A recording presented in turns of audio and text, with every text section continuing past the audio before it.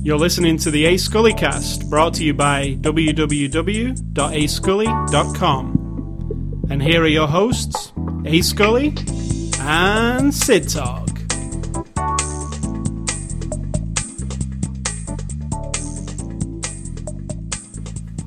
Welcome to 2012. I think we already did a 2012 show, but it wasn't officially 2012, so... That's correct. It is now officially... We weren't in the future yet. So now officially 2012, so welcome to the future, the last year on Earth, according to lots of prophets. False prophets. It's a little comic strip, and I'm sure it's not the only one that someone drew with this sort of vibe. And it had was it the Mayan calendar, right? That runs out? And it had like a Mayan dude with this circular calendar thing, and he's holding it up and he's like laughing, and the other dude goes, "Man, someday somebody's going to freak out when that runs out." And like they're just playing a joke on everybody. And if you pay attention to movies and you saw the movie 2012 by Noah Emmerich, if I remembered his name, that's actually how it ends. Two Mayan guys as a joke? No, a limousine flying up and LA's all falling apart while a limousines speed into its...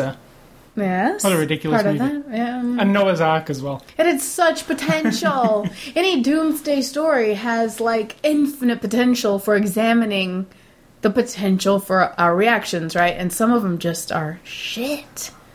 But still compelling. Okay, let's get on with the show. 2001... This is the before... We didn't have a discussion. 2001 A Space Odyssey. What was the sequel called? 2010? Was it 2010 or 2012? 2010. I was going to say, when I was a kid, like 20 anything sounded like some insane space. To explain to my 15-year-old nephew that when I'm listening to, when I have my, Zune on and the music is playing and the song 1999 comes on, we're going to party like it's 1999. Yeah. I was still almost 20 years prior to that when I was listening to that song. And to explain to someone how that's such but you can't, and the same thing happens. My grandparents would have the same experience, and for whatever. That song by Prince isn't dated because now, when you hear it, it's gonna party like it's 1999. Well, party like it was then in 1999. No, it's called 1999. I know, but it's not dated, is what I'm saying. But it is because it's called 1999. There will never be another one. No, what I'm saying is it's not dated because what he's talking about is party like it's 1999, right? Well, now you could say, well, we don't party as good as we used to in 1999, so that's what he's talking about. That's a loose interpretation. That's what I said. That's because in 1999 it was party time. You're British, so your interpretation of my very precious Prince will be very wrong. And Space very 1999 wrong. As well. Yeah. That was the future, the TV show Space 1999. Now it's like, what? We're way past that. Anyway. We're way past it, and we're not... dumping trash on the moon. No. Which is what is in 1999. Space 1999, very good premise for a show. Watch it if you're a fan of sci-fi, you like Star Trek, that kind of thing. And you might have looked over it, because it is pretty cool. Some people are on the moon, they get shot off into space on the moon. The moon is the spaceship. Yeah. It's awesome. Yeah, it's a really good premise, and it plays out really interestingly. It's like a copy of Star Trek, I must admit. Sure. They want it to be Star Trek, I think, and yes, it's very Star Trek-ish. And you explore the concepts of humanity and it's very similar. Exploration. But anyway, good recommendation. So it is Sunday, January the 8th, 2012. This is after the show number 205. I was going to say 2005. I think 2012 covers it. You don't have to say 2012. I was going to say 2005, but that would be in the year... way in the future. 2088. We won't be alive in 2088. That was a quick calculation. Would we? Someone do the math. What year is it going to be when we do show number 2005? We'll be dead by then. We won't get to 2005. We only do 50 shows a year. We will never get to 2005. You're not going to pretend to do the math now, are you? Well, maybe we will. So, this is after the show number 205. The movie we're looking at this week is Contagion. And excuse me while I get some hand sanitizer and sanitize my hands, because that's how this movie makes me feel. Let's be clear. That's how you feel every day. So, the movie's Contagion. It's on Blu-ray. It's a 2011 movie. It's released on Blu-ray on the 3rd of January 2012, so it was released last week. It's a PG-13. The tagline to the movie is "Nothing spreads like fear." which is a good tagline, I think. It's from Warner Brothers, and you are going to give us the synopsis of this movie. What if someone's listening to this right now, right?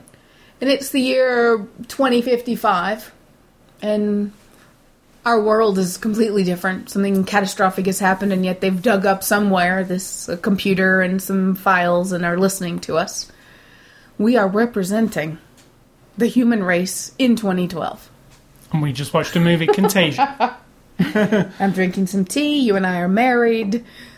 The world is pretty volatile at the moment.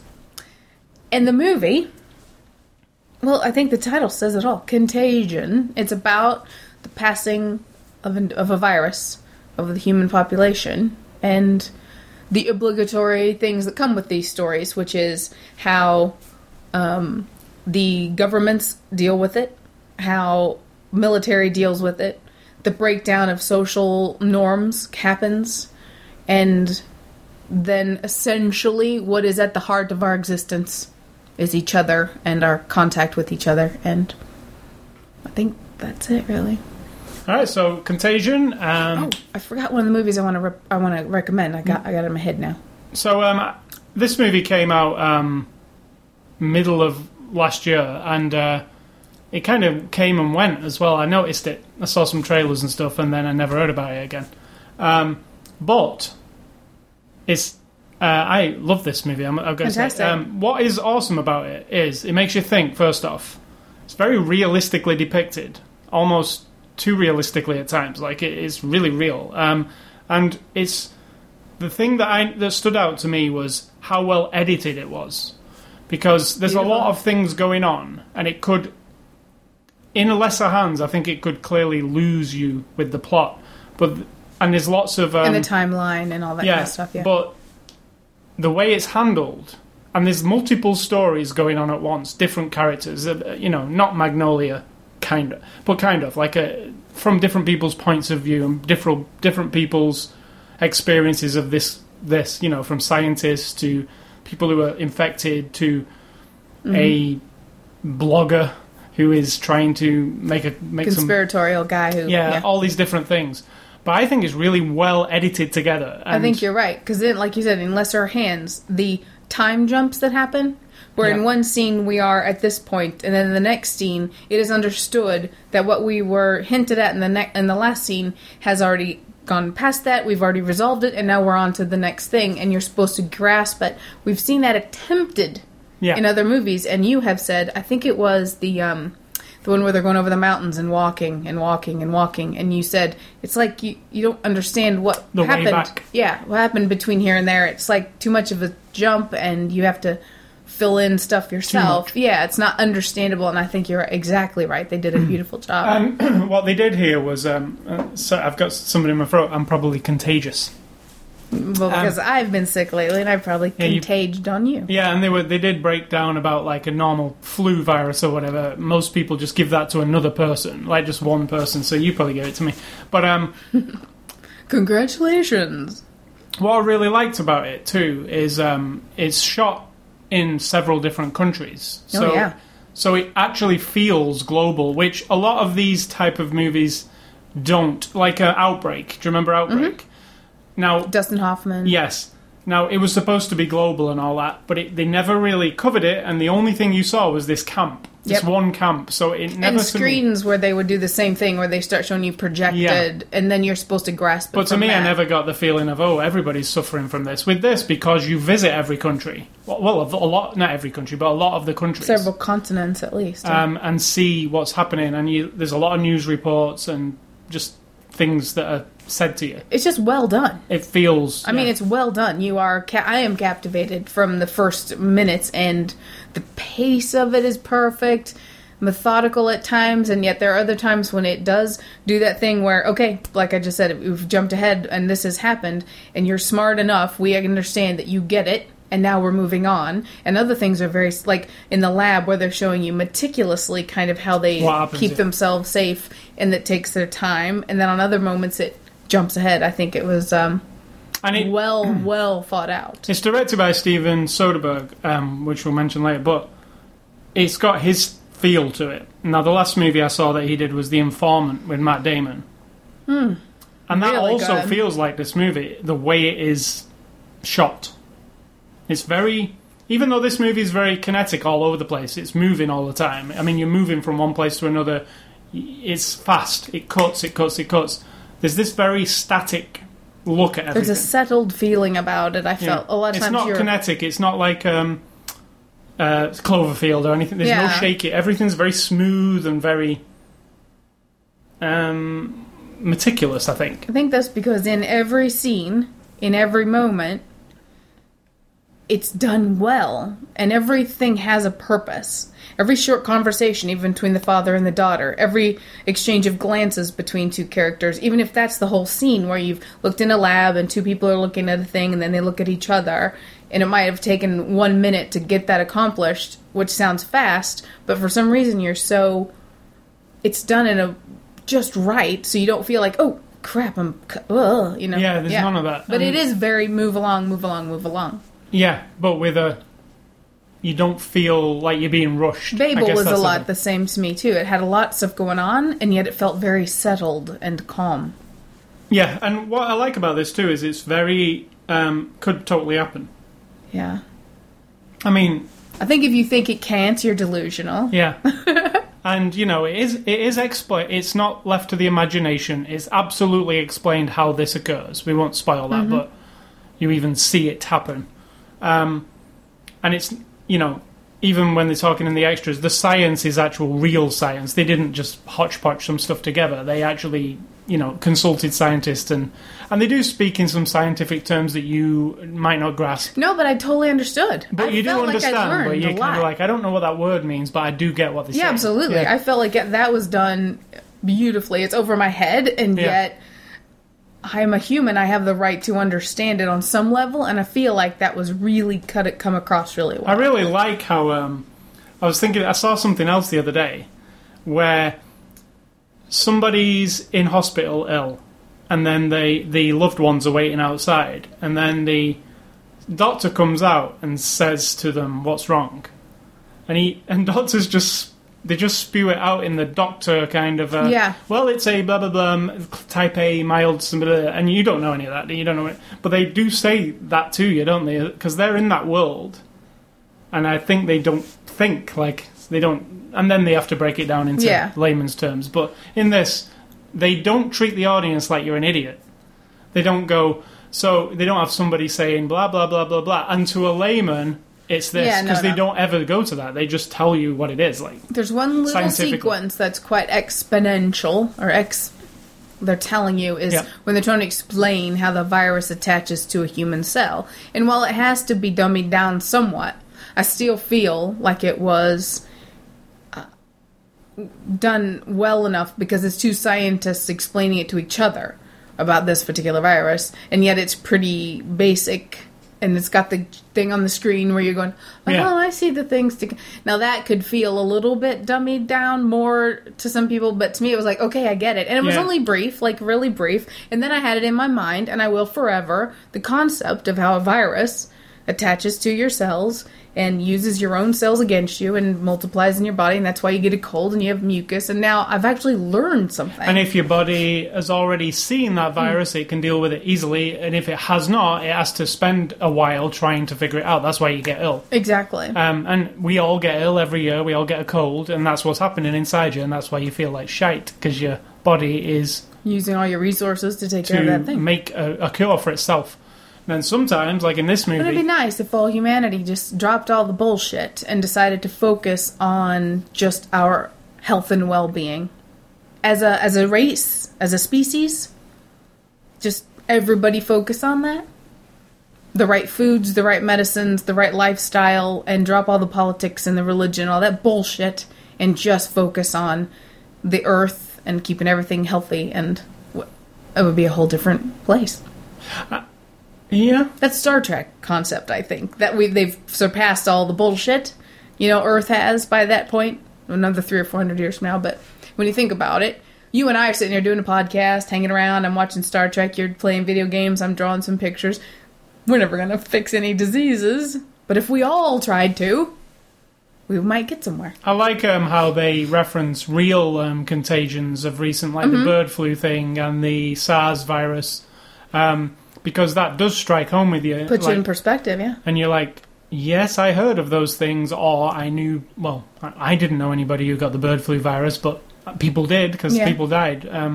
My mom had the swine flu when she was young. She told me just the other day, which is the H1N1 thing, right? And that she thought she was going to die. She had just had my brother. She was only 16 years old. And she really thought her fever was really high for like 5 or 6 days. And my grandfather, my dad's father, brought her whiskey and honey and something else. And they bundled her up and just kept her, because that was like 1957. Right. So it was a whole different thing, but she said she remembers very clearly feeling like she was going to die, and that's what it was. It was actual swine flu. And a very interesting statement to me made in this movie was the fact that most of our viruses that we get as human beings are from either birds or swine, which I was like, well, I don't eat meat anymore, so I can knock the swine, but no, I can't. Because swine, but birds... You can't, because birds poop on plants. They do.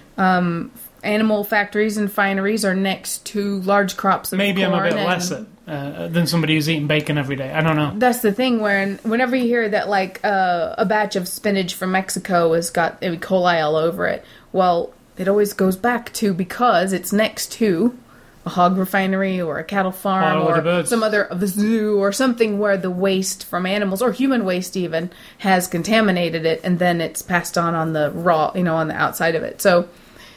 something to think about. And the other thing in this movie is how shockingly fast the virus moves along.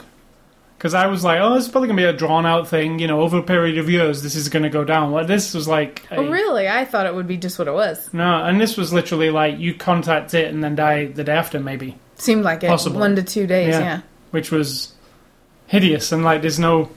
and it opens in this shocking kind of...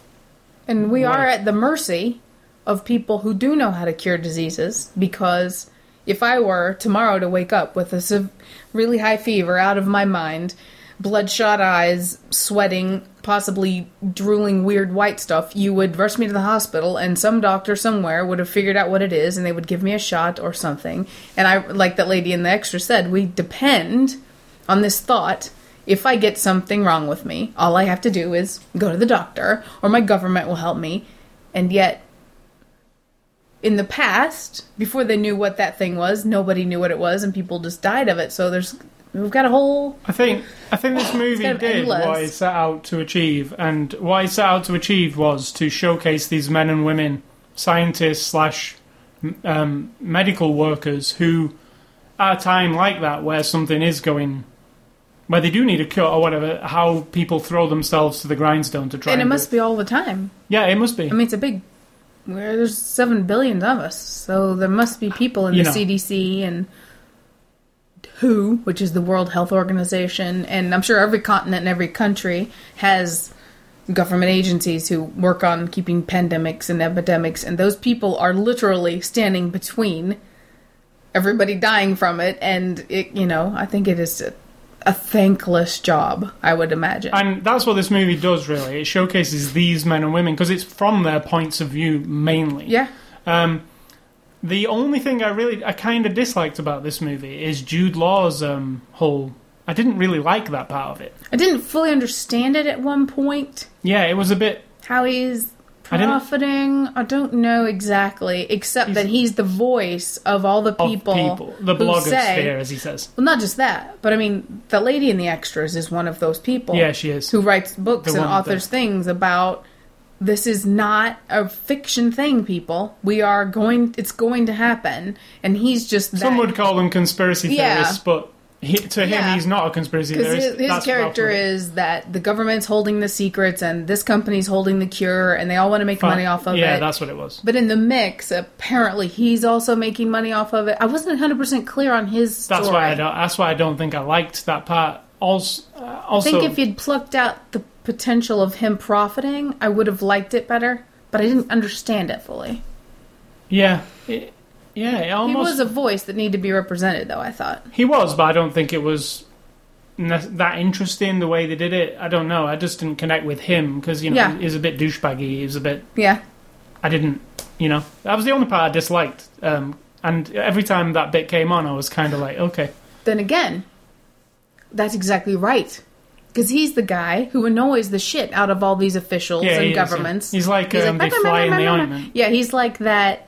He's the, like you said, the conspiracy guy who can get 12 million people to listen to what he's saying. Yeah. And yet the government's like, would you just please shut up? Because we have regulations and we have protocol and you are just blowing the shit out of it. And I liked him and I liked the concept of his character. But that little part kind of got blurry for me. Yeah, that's the only thing I disliked. And I knew I disliked it because every time he came on the screen, I was kind of like, I had nothing against Jude Law. It was just like, I'm kind of done with this part because it's like all the other parts are super interesting. I like seeing the virus going down. I like seeing the scientists trying to figure it out. I like seeing how the Lawrence Fishburne character has to deal publicly with how much do you tell people, how much don't you tell people, And privately, how do I protect my own family? Yeah. And that's a conflict of interests in itself, I felt like it was okay this time. Fishburne doesn't always impress me, regardless of what people think. He's not brilliant. And this time, I felt like it was... Good time to move on to the cast. Yeah. I can't say her name, but I love her. Marion Cotillard, I think it is. She's a French actress who... a lot of people probably won't be familiar with. Marion Cotillard. She's called in this movie. She's Dr. Lenora Orantes. She's works for the World Health Organization. Yeah, I love this woman. She's gathering information, basically, just like Kate Winslet is really, but for a different organization. Yeah, she is, and there's a big hoo-ha with her. She's awesome. I mean, I've seen her before. What was it? Inception was the most recent. She was the wife. From. Yeah. Big Fish, she was in. Something else we talked about. Forget now. La Vie en Rose, she won an Oscar for it. I didn't see that movie, unfortunately. And now I want to. Oh, yeah. But yeah, I loved her in this. I'd love to see a French movie. Amaleu, I think, is the only one I've ever seen. No, you've seen others, surely. I don't think. And I would love to. I'm trying to think if you're from Europe, so of course you've seen them. I'm from the Midwest of America. Matt Damon is in here. Awesome. He was actually. I thought it was very, very... Every time I see him, Matt Damon is never bad. Nope. He's always like really super solid or exceptional. Never bad. Never. I don't ever... Well, tell a lie. That one where there's Siamese twins. Right. But even in that, he was all right. He is what he is. I mean, that's just that, isn't it? Yeah. Matt Damon plays Mitch Emhoff, who's like the father in this, like a father with father-husband infected wife. Yeah. Let's say. So he is the one that you... He's the Joe Citizen. Yeah, the one you as a normal, average, everyday citizen will kind of pull for the most, I guess. And you do. He's the what's like you've got, in the situation of a neighborhood and a community, you've got the people storming the pharmacy and breaking into stores and stealing food off the shelves, and regardless of what their stories are, they're doing that. Whereas he's the person who just it never sets right for him. He's not going to function well in that world. You know what I mean? But he forges ahead because he's got this teenage daughter, and kind of just makes his way. I felt that they were in danger at all times. I felt so tense every time we'd see their house. They seemed so vulnerable. I thought their story was one of the best parts of the movie. And, it focused on... The hopeful portion of the story. Some things where, like, when they try to leave the city and stuff, it focused on, that probably would happen. You are trapped, like, when something like this is going down. Lawrence Fishburne, as we just mentioned, as Dr. Alice Cheever, who plays the head of the CDC, which we saw in The Walking Dead recently. But not him. Yeah, he's really good in this. Mm-hmm. And I've lost interest in Lawrence Fishburne over the last few movies we've seen him in. But in this, it was perfect role for him because he's got that authoritative, but he had a couple of moments where he had to be, bring it back and have a couple of moments of actual sort of emotive, and it was pretty good. I mean, literally, this movie, every face that comes on the screen you probably know from somewhere, right? It was that kind of movie. But then again, there's an absolute huge cast of extra peripheral people. I think that's an exaggeration. Yeah, not every single face I recognize. No, I'm talking about the primary actors. I'm not talking about like every single when there's a scene with 500 people in China. I don't know everybody. Right, but as every wife will say, when a husband says something like, every single face you see, blah, blah, blah, then I'm calling you on. Every face you see in a... Every face you see who's a major star is going to seem familiar to you. No, because they're not all major stars. But you'll know who they are. They're either major stars or they're not. But you'll still know who they are. Okay. I think they're all major stars that you're familiar with in this movie. What about the guy from Deadwood? What about him? I don't know who he is, but I recognised him. Right. He's not a major star?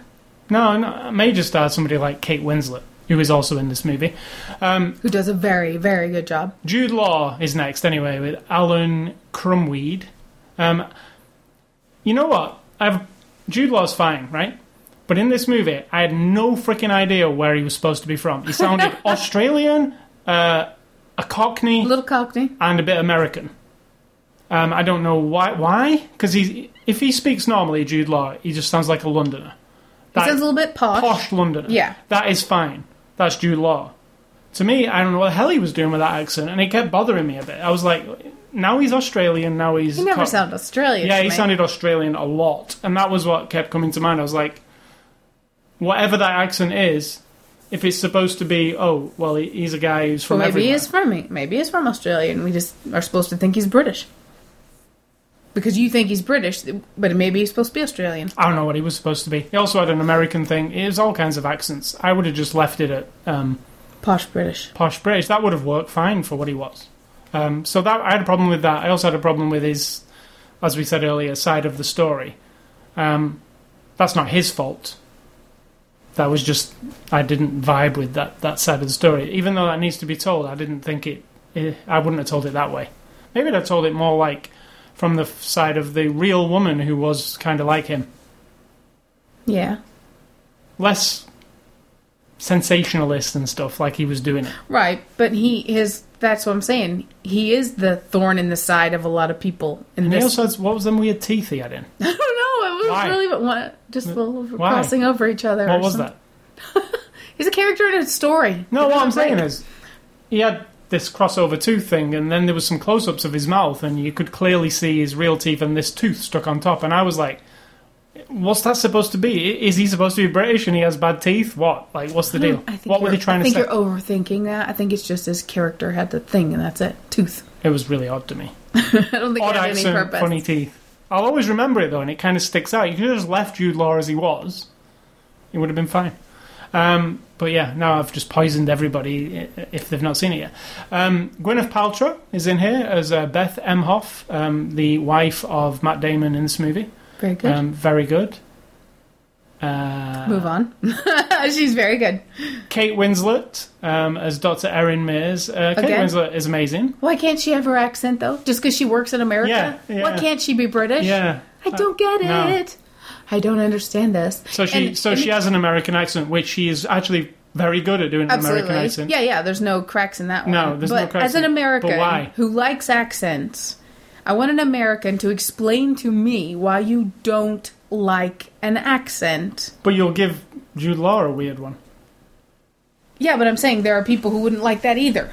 Oh. Like, they don't like accents. They hate British accents. They hate... I don't know what it is. I don't get it. Like... But she was fine either way, but I don't understand why she couldn't just be... She happened to be British and working in America instead of an American woman, who we know is British. So, all-star cast, that's most of the people we mentioned. There are other people. There's lots of people in this movie. Didn't mention one of the best people, who's the scientist lady. Hey, I forget her name. I know, but that's a shame. You should have put her at the top of the list, because she was actually my favorite in the whole... Not just because of her storyline. I mean, from the moment I saw her, I'm thinking she's a scientist. Like, she was brilliant. And this is directed by Steven Soderbergh, who you will all know from Oceans. The Ocean series is his most famous movies. Traffic and Erin Brockovich would be some of the others. I think he's a really good director. I think he's not he's one of those ones who doesn't do the same thing all the time. He can try his hand at everything. I mean, you're looking at somebody like Steven Spielberg, where you can't put your finger on a Steven Spielberg movie. He goes all over the map, doesn't he? He tries to do everything. I think Steven Soderbergh's that kind of guy. Like, he will... This is very different to an Erin Brockovich or a Ocean's 11, which is a very commercial movie, to a Traffic, which is a very gritty... This is more like Traffic than any other thing I've seen from him. What else did he do? Full Frontal. In like an indie kind of movie in the midst of his career, which was interesting. Like I said, try anything. He shot all this on these Red One high def cameras, which looks awesome, by the way. It's like they're like handheld HD cameras that you can, but it all looks amazing. The whole thing, and everything kind of matches. When I was looking at the credits at the end, he didn't film all of it. He had like different what do you call them, units. So a unit in this country, a unit in that country, unit, and he headed one of the units. But like it all actually matched how it was all supposed to look, which is interesting because when you throw different directors, or producers or whatever, but there's nothing to this directing. It's very straightforward. So it is, but it's very there's no trickery or but there's a style to it. That's what I was talking about. This very static, smooth kind of style. Very. You know, it's glossy almost, even though they're dealing with like a grubby subject. So yeah, well directed. Interesting, Steven Soderbergh, isn't he? Because he's like, people don't go, "Oh, can't wait for the next Steven Soderbergh movie." But when he somebody thinks, but when he does put one out, you're always like kind of mind blown by the stuff he does. So yeah, I like him. He's good. DVD extras, not very Blu-ray extras in this case, not very many on this disc, which I was actually disappointed with a little bit because I would have liked. Do you know what? As well, it's almost as though Steven Soderbergh does not exist during these extras. You do see him on the camera a couple of times in this featurette, but he never says anything. He's like, it's one of those where he's like too good, like Tree of Life. Yeah, like Malik does not exist. That guy is talked about as if he was some kind of god. Yeah, but nobody talks about Steven Soderbergh either. Matt Damon doesn't go, "Oh, I love working with Steven Soderbergh." Nobody ever says. Yeah, because you know what? That's not the point of this movie. So there are some extras. I was perfectly happy with these extras because it explained exactly what I wanted, which was that they did a lot of research. I wanted to know that they had actually looked into the potential possibilities of pandemics and epidemics, that they had researched the science, and that's all I needed to know, and that's all they gave you. And I felt like it was exactly right. See, what else would you want? I wanted a commentary. Documentary. Like a real documentary about those people. Oh, about the real scientists. Like a real one. Okay. Like an actual... I would have liked that. You know, even just talking, those real people talking. And I also would have liked a commentary, definitely, a commentary on this movie. Just from Soderbergh's, and maybe these stars' point of view of a real-life version of this. Yeah, but they did say that. They did, but not enough. Oh, come on. How much can you elaborate on, if this really did happen? I wouldn't be prepared. Well, you got a lot of people to talk to it. I know, but how much more do you want? And I have nothing from Soderbergh at all. And I really would like to hear about making this movie. It seemed like a very complicated movie to make to me. How would he explain it to you satisfactory? So, there are 3 extras. Number 1 is The Reality of Contagion. And this is the 10-minute, it's 11 minutes, featurette, which speaks to all the major stars in the movie and asks them about their feelings on the subject matter. It's pretty good.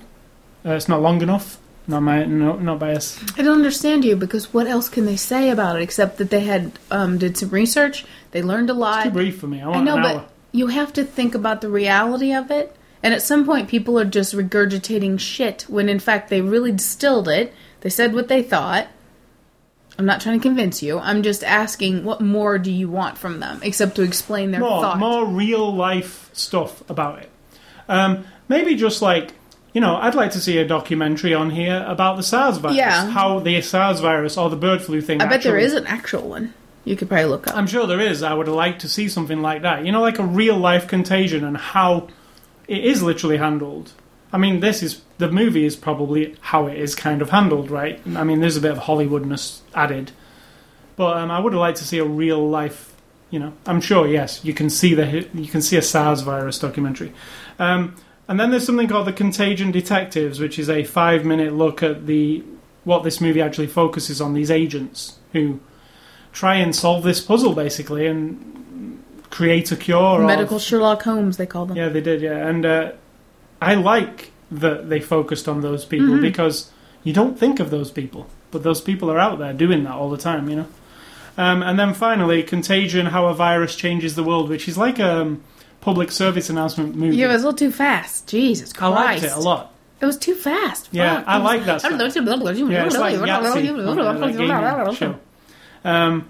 If they'd slowed it down, it would have been cuter and more informational. But it was really nice, like the 1950s informational movies where it's... it was too fast.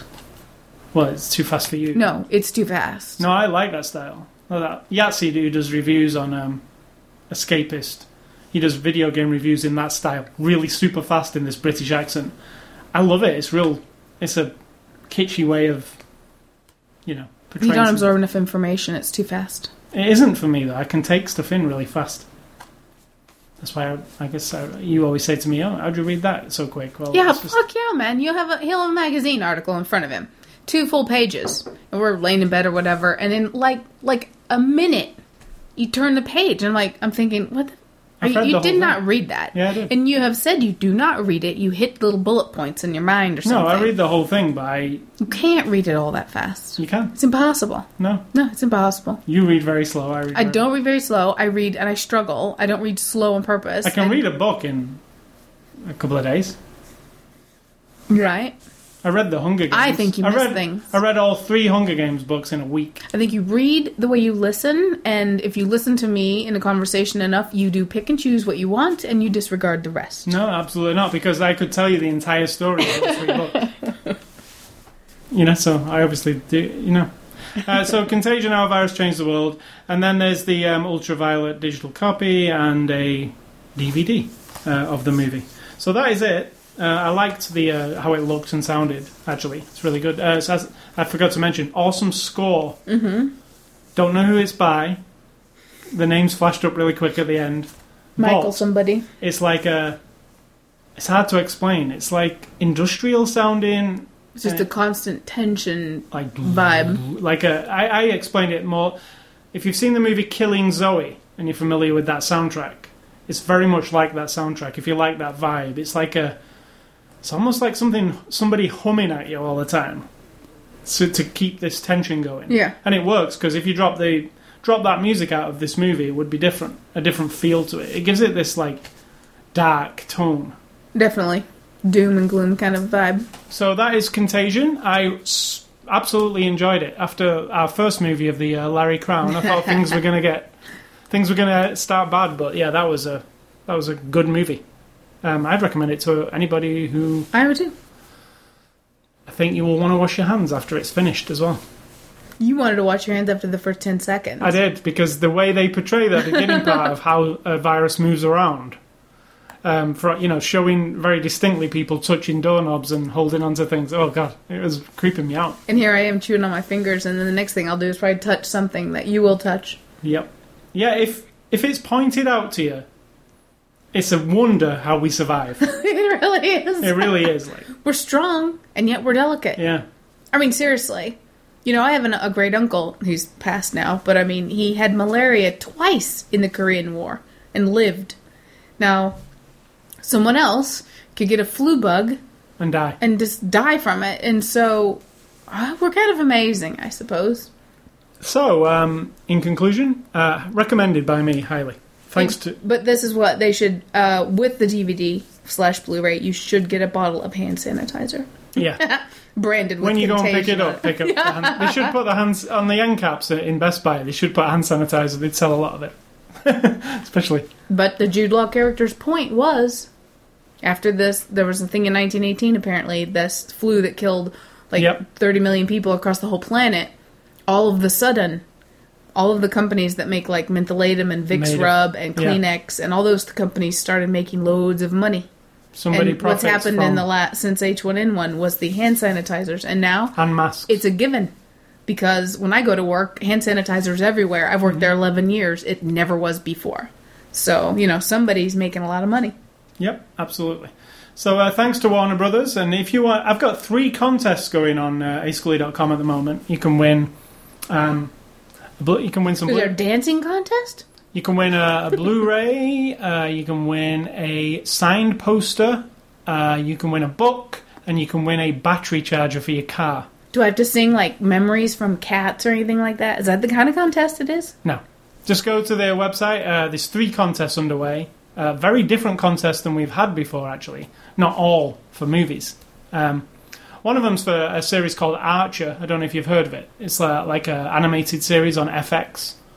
I have got a signed book and a huge poster from that show to give away. So go and have a look. And then the car battery charger comes with the DVD series Storm Chasers. Storm Chasers from the Discovery Channel. Just go and look. ascoli.com/contest and contests. Or just go to the main page, click on the word contest. 3 different contests. Try your luck. US residents only, please. And you will be paying for the shipping. You can check out the contest rules there. So, thanks to Warner for this Blu-ray. And next week's Blu-ray review will be Drive on Blu-ray. Drive. I hear it's Drive. You know Drive? Mm-mm. The game? Drive? No, Blu-ray. No, from the game? No, there's no game called Drive. And there was a TV show called Drive as well. Nothing to do with those. Okay. And I hear it's on... I think it's just been nominated for a Golden Globe, maybe an Oscar. So it's our first... Doesn't make it good. What I'm saying is it's our first... Maybe our first Oscar movie of the year to look at. The nominees aren't until the 25th, though, are they? So, but anyway, it's getting the buzz. So, oh my God.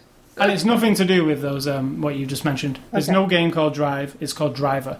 And there was a show called Drive. But there's nothing to do with that. Why would that be funny? It's not much of a leap there, is it? A TV show called Drive, and then a movie comes out called Drive. Why wouldn't that seem like they're connected? They're not. Okay. So, new game. We have a new game. What's this game called? Oh, I don't know. It doesn't have a name yet. Have you thought of a name? No. No, me either.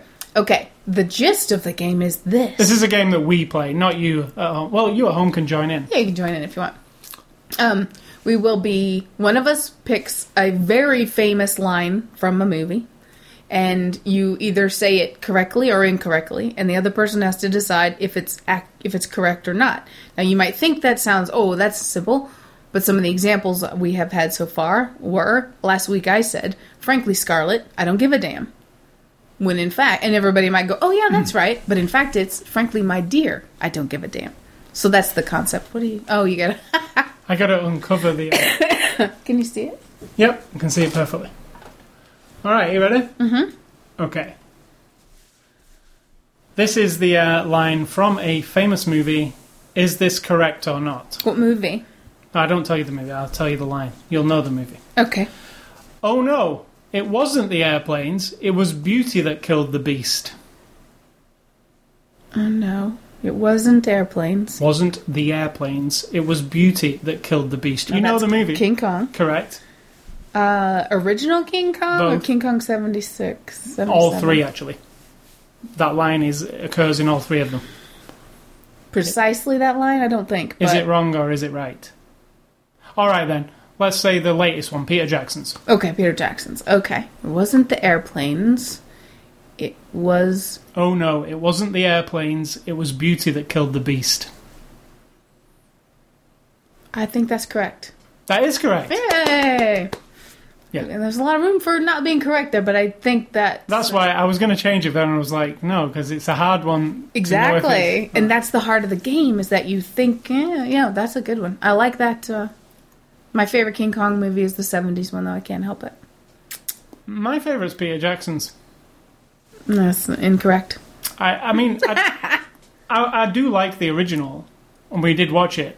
But, you know... The very original is 33. I'm talking about the 70s I like the best. Yeah, I didn't really like that one. I love it. It's methodical and slow with Charles Grodin. But the very original I liked. And we watched it when it was remastered and stuff, but, you know, obviously it shows its age a bit. But it is, thinking of when it was made, it's an amazing thing, right? You know? Yeah. There's nothing like that then. Alright, so movie recommendations this week. I am going to recommend, on the theme of Contagion, 28 Days Later, which is a fantastic Contagion-style movie. Mm-hmm. Zombies mixed in there. With zombies. And the other one, which is the ultimate Contagion-style movie, in my opinion, Cabin Fever. Oh, yeah. You know, it's exactly what can happen if something goes wrong in this case, in the water, right? Yeah.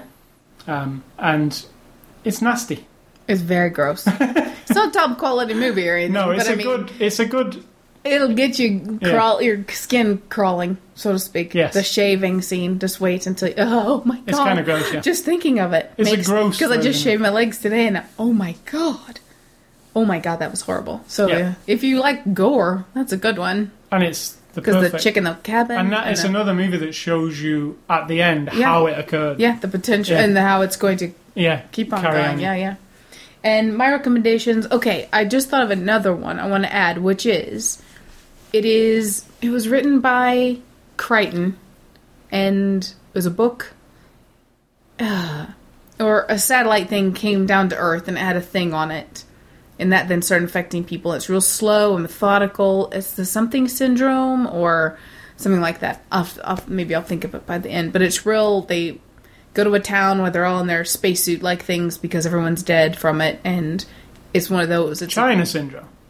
I don't know. No, because that's Jane Fonda, right? That's that nuclear reactor It's thing. something else. I can't remember the name of it, but you know what I'm talking about. Yeah. And my other ones are, because I was just watching, as I am, the original Star Trek series, and Season 3, Episode 15, I think it was, or 13, is called The Last Battlefield, and it's very much about... not infection of a disease, but the infection of a mindset, and how these two factions on this one planet have just gone generations of propaganda against each other. Right. And that it even shows one little scene where one of them is kind of giving this sort of rabble-rousing speech to the Star Trek people, and you get the glimmer because you're like looking between two doors, and you get the concept that he's planting this virus of the mind into the crew as well, so they'll start thinking like him, like rebellious and whatnot. And I just thought that kind of all fit together there. Those are my recommendations. Oh, and of course, the most recent one that I think is genius, really, in its simplicity, is Inception. And you may not have liked the movie, but the concept of just that, what I said, the ideas that can spread amongst people. Who didn't like the movie Inception? It was amazing. It's got to be people who didn't like it. There were people who were bored and thought it was stupid and didn't understand it. Absolutely. I can't believe nobody... Come on. I can't think of anybody who would dislike that. There's millions of people who wouldn't like it. Alright, so games and A-Scully stuff this week. Not been playing many games this week, apart from I did have a game of Sonic Generations, which is the brand new Sonic game on the Xbox 360. It's kind of a mix between old Sonic 2D side-scrolling and new 3D into the screen Sonic. Not played a ton, played about 4 levels, but I really like the concept of taking a classic Sonic level that you know and love and letting you play it in that classic way. And then saying, okay, play the same level in this new way. It really shows you how far things have come. And it also shows you that the 2D old version is the better one. Which is interesting. To you. Yeah, because, that's something that we played in the 80s. Yet still to this day, that gameplay holds up. Where, to me, the 3D gameplay of Sonic doesn't necessarily gel completely. Does the 15-year-old you were playing with agree? He played both styles. And he has played old Sonic games, but has he ever played the 2D versions? He only maybe started playing the 3D No, I think versions. he has played 2D versions of Sonic on it. Yeah, he said he has a Sega Genesis or something that he got from a car boot sale. Oh, maybe. He does. But yeah, Sonic is better in flat from the side. It's just better because the control is Grandpa. The control. But what's really interesting is I got the demo of this Sonic Generations game on the PS3 and played it in 3D with 3D glasses. And the 2D sections in 3D with the glasses are awesome because it's... You can see the depth of what you're doing. You play it in 2D, but there's like about 10 planes. It's not just like front, middle, and back. It's very deep. and it looks like Sonic's like a little toy in there, like in like a little box. It's kind of weird looking, but the gameplay doesn't change obviously because you're still playing a side-on. It's really good in 3D. I recommend it if you've got the 3D. What was that? What was that you were looking at in 3D? Sonic Generations. I know, but what were you looking at it on? On my new 3D TV. Half of it was a Christmas present. Correct.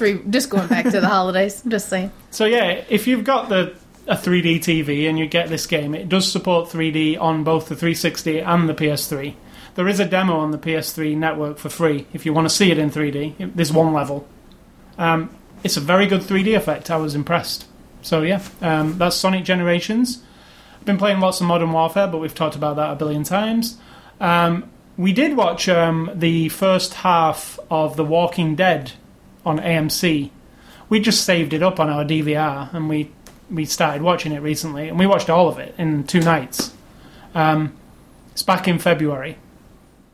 What I think about the first half of this season is I don't think it's as good as the first season. I just want to put that out there. Because the writing's a bit shitty in parts in this new season. And this very idiotic, and I mentioned it to you, there's a lot of idiotic, they'd be dead way before now if they made the choices that they made. And we don't do that. We don't think that way when we're watching movies. We accept fiction, we accept that there are things in movies that characters do that don't make sense, so we don't nitpick. But when you love something, like we've loved Walking Dead, and then when these characters that were grounded in a certain kind of reality, it's a twisted reality because there's zombies and shit, we get it. Like I said, we accept fiction for what it is, and yet all of a sudden their world has changed a little to where their decisions are like, who wrote that? Like, why did you write it? And then again, it could be straight out of the comic and you can't argue with that. Or the novel. Frank Darabont, who's the guy who did The Green Mile, etc., who wrote and directed the first season, or some of the first season. He didn't write the comic, though. No, but he adapted it for a television show. He left at the end of the first season, and then it was handed off to other writers. I think it feels obvious. I think it does feel obvious, because it doesn't... It actually feels like a different bunch of people at times. It's more exploitive at times, and it's more dummied down. Although the one brother trying to survive the other day with the nasty brother coming around, that was well done because you still freaking hate him, and he did it. He's brilliant at that character, both of them. I love both Rooker of those guys. And, the Reedus. hillbilly racist guys or whatever. But I mean, they're awesome. But that might be down to them. Whereas some of the other actors, if they're not great, then the cracks in the writing kind of make it. I also think obvious. because the first season was just 6 episodes and it was quite compact and it almost felt like a long movie. Now they've obviously doubled that this year to make a full season. And they're obviously having to stretch out a bit. Some of the episodes come across as a bit like not a lot is really happening here. Like they do throw a couple of set pieces into each episode, it seems. But then some of them they seem pointless sometimes, you know? No, I disagree. You what? I disagree. Right. What, that they feel pointless. Slow? No, I don't think they feel slow. Feels a bit lumbering to me. I mean, I don't like the whole jetting off to the farm anyway. I don't feel like that apparently, what I read was the farm is a huge part of the comic book. Seems like it. It's huge. I mean, it's huge. Like, the fans of The Walking Dead, as soon as they see the farm, they'll be like, oh my god, the stuff that's going to happen at this farm. It's that kind of thing. It's a epic.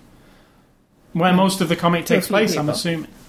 A few people. To those people. What I'm saying is it's a big deal. The comic's 100 episodes long now, I think. Oh, but that doesn't mean anything to me, because I don't read it, and it doesn't matter to me. No, but what I'm saying is a lot of the best stuff in the comic occurs at this farm. According to those people. According to Walking Dead fans. Okay. So the farm's a big deal, so I think we're going to spend some time at this farm, right? And yeah, the farm's not as interesting as being in the city. No, it's not at all. But there are interesting features to it. You know, we do. I just don't think it's good, because I like to see a zombie thing on TV, and they don't skimp with the zombiness. Mm-mm. You know, the zombies are gross. There's lots of heads blowing up and shooting off, and they don't skimp with that. But it's not as good as the first season. It's not smart as the first one felt. No, and it's not as grimy as the first one felt for some reason. No, it might just be the setting this time, like that we moved into the countryside. I don't know. It's turning more into soap opera-y versus them struggling to survive. Do you know what I was getting hints of? Lost. Absolutely. Yeah. Where you lose that the concept is people having to survive in a world now where there's this horrible thing and the dead are walking around. And you get that from the beginning, and you get each person's little story and why they're motivated to do this or that and why they cope with things the way they do. Just carry that on. Don't start adding new dramas and relationships and, flashbacks. I'm not particularly... I don't mind a couple here and there because I do like to understand. Lost kind of overdid that stuff. I never watched it. They did whole episodes where it was flashbacks. But I didn't watch that. I'm just saying, I don't mind occasionally in this one to have a flashback because you get to see... Because in the original, you don't see all of it. You're just dropped in the middle of it. So I don't mind that. But I'm not saying it's bad, though. Making it into a soap opera where all of a sudden the drama between the people is bigger than the world is fucked. I mean, that's the big element. I want more zombies than soap opera stuff. And just somebody's like Lost, pregnant, this, that, and the other. I'd rather have more Exactly, action. like on Lost. Yeah. I want it to be about being stranded on an island. Lost is a good parallel to make to it because, it's people in an extreme circumstance, normal, everyday people. It's the same in Lost, same I'm going to go so far as to say True Blood's the same. In the beginning, you're totally hooked. It's excellent. You're like, oh, wow, the world doesn't know, and this is happening, and now we know. And then it got more about who's fucking who and all these things instead of the thing itself where there are vampires. Which is way more interesting than human stories. I mean, yeah. But I'm not saying this is bad because it's better than 99% of most things you see on television. I'm just... The 1% being Anti-Troja. Yeah, I'm just not as impressed as I was at the beginning, but it doesn't mean I'm stopping watching yet because I'm still invested in them.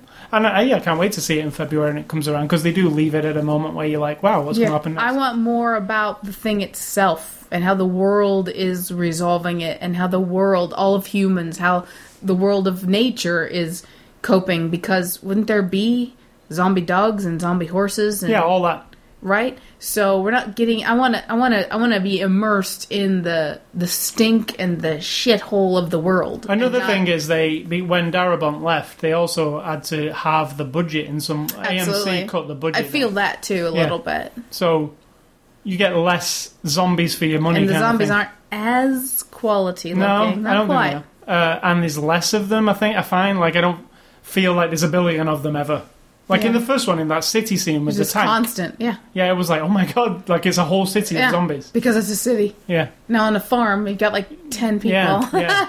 That is... The threat feels like it's going... And they're all getting kind of lax. They're just roaming around, peeing out in the yard.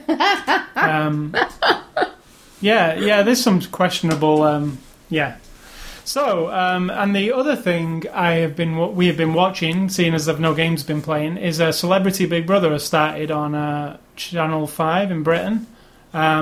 Interesting mix of B-listers, C-listers, Z-listers, whatever they like to call them. Except you wouldn't call Michael Madsen. Except Michael Madsen is in there, who you will all know as Mr. Blonde from Reservoir Dogs or from Kill Bill. He seems out of place. When I thought, Michael Madsen's probably done nothing. He's probably in the gutter. I went and looked at his IMDb page. He's done 12 films recently. He's got 8 films coming out in 2012. It's like he has no idea what he was getting himself into. So it's kind of weird to watch because it's Michael Madsen, who we all know, and I only learned yesterday is Virginia Madsen's brother. I did not know. And if you don't know, Big Brother UK... Celebrity Big Brother UK is those... It's like kind the equivalent of the Surreal Life or Celebrity Rehab or the Celebrity Fit Club. It's people who you go, oh, they were famous 30 years ago, and then they just hit Leo the skids. Sayer. Absolutely. People like Leo that. Sayer was on it once. But then you get other people who wasn't Sophia Loren? No. Some other famous woman...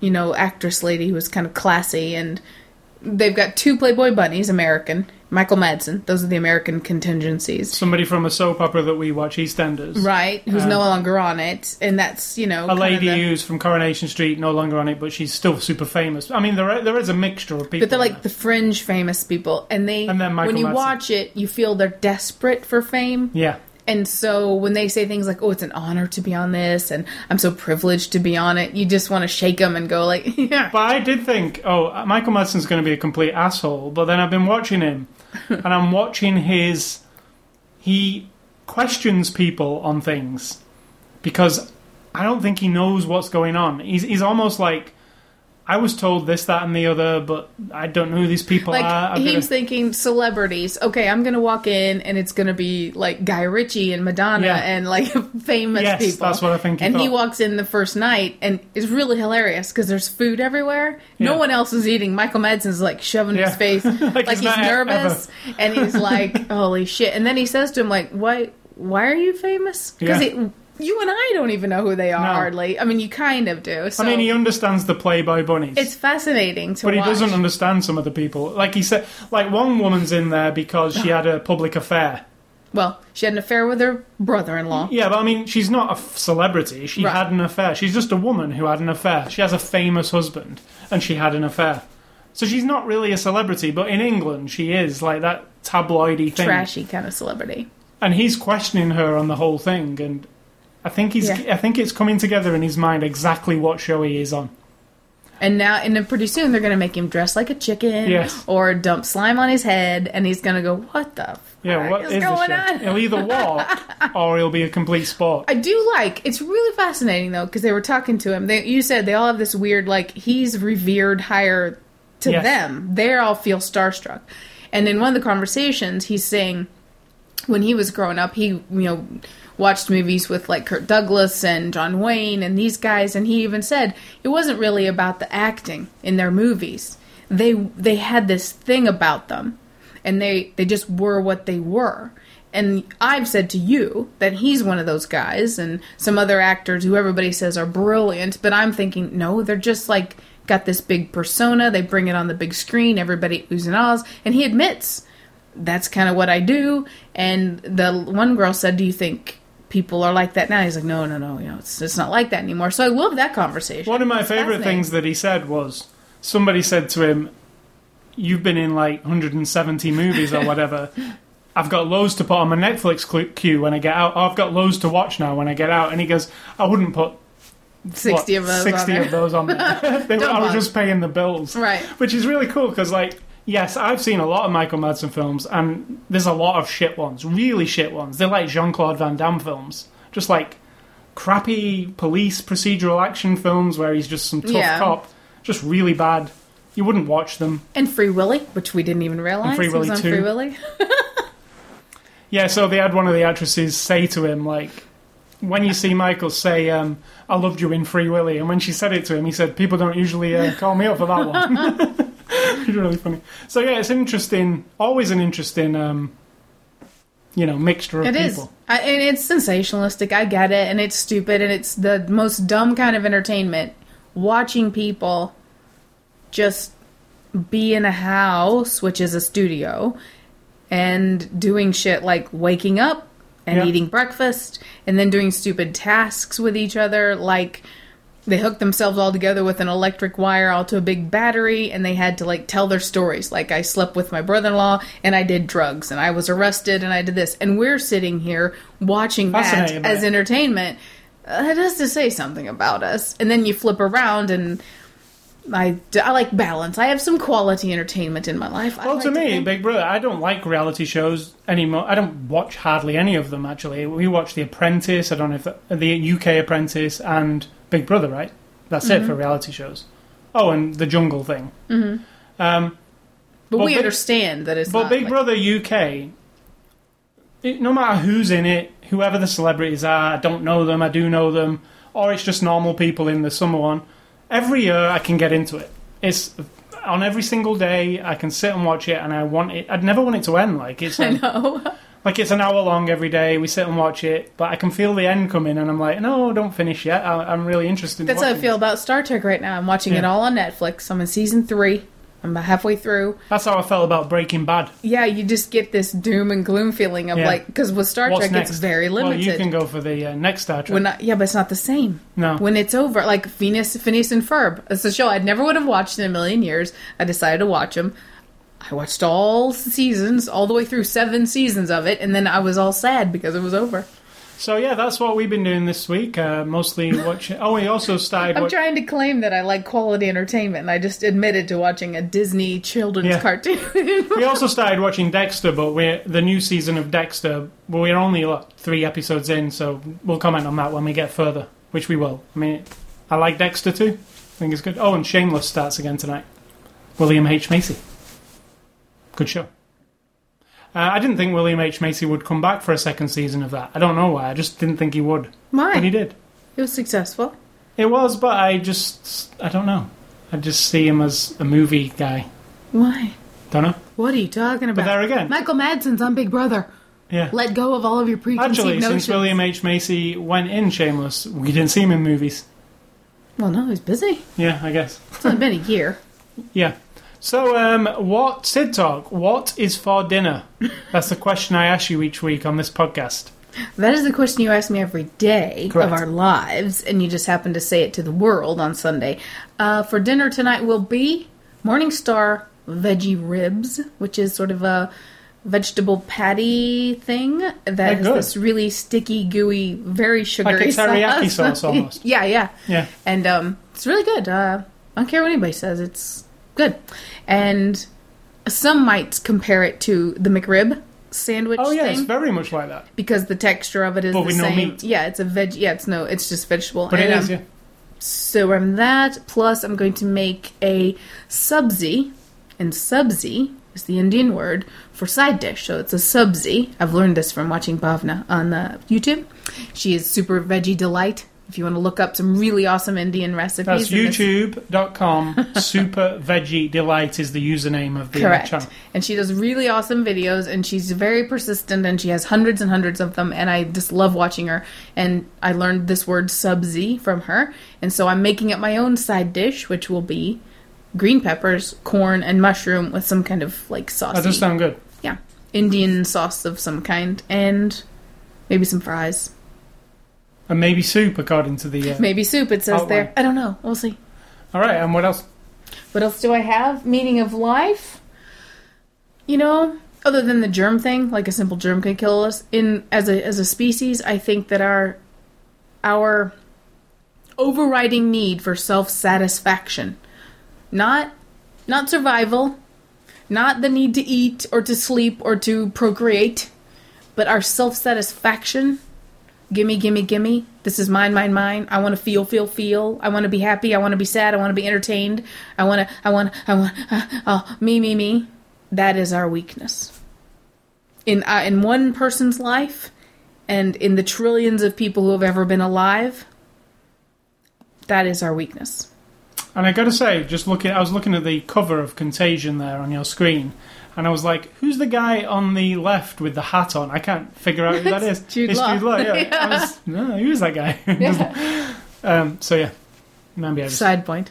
Yeah, so is that it for this week? Yeah, that's that. Thanks for listening to the show. I remind you about our website, ascully.com, and that's where you can go to enter those contests I mentioned earlier. How do you spell that? ascully.com. You can also go to sidtalk.com, which is your website, where you have no contest whatsoever. So ascully.com would be preferable. You can catch me and you on Twitter. I'm at ascully and you're at sidtalk.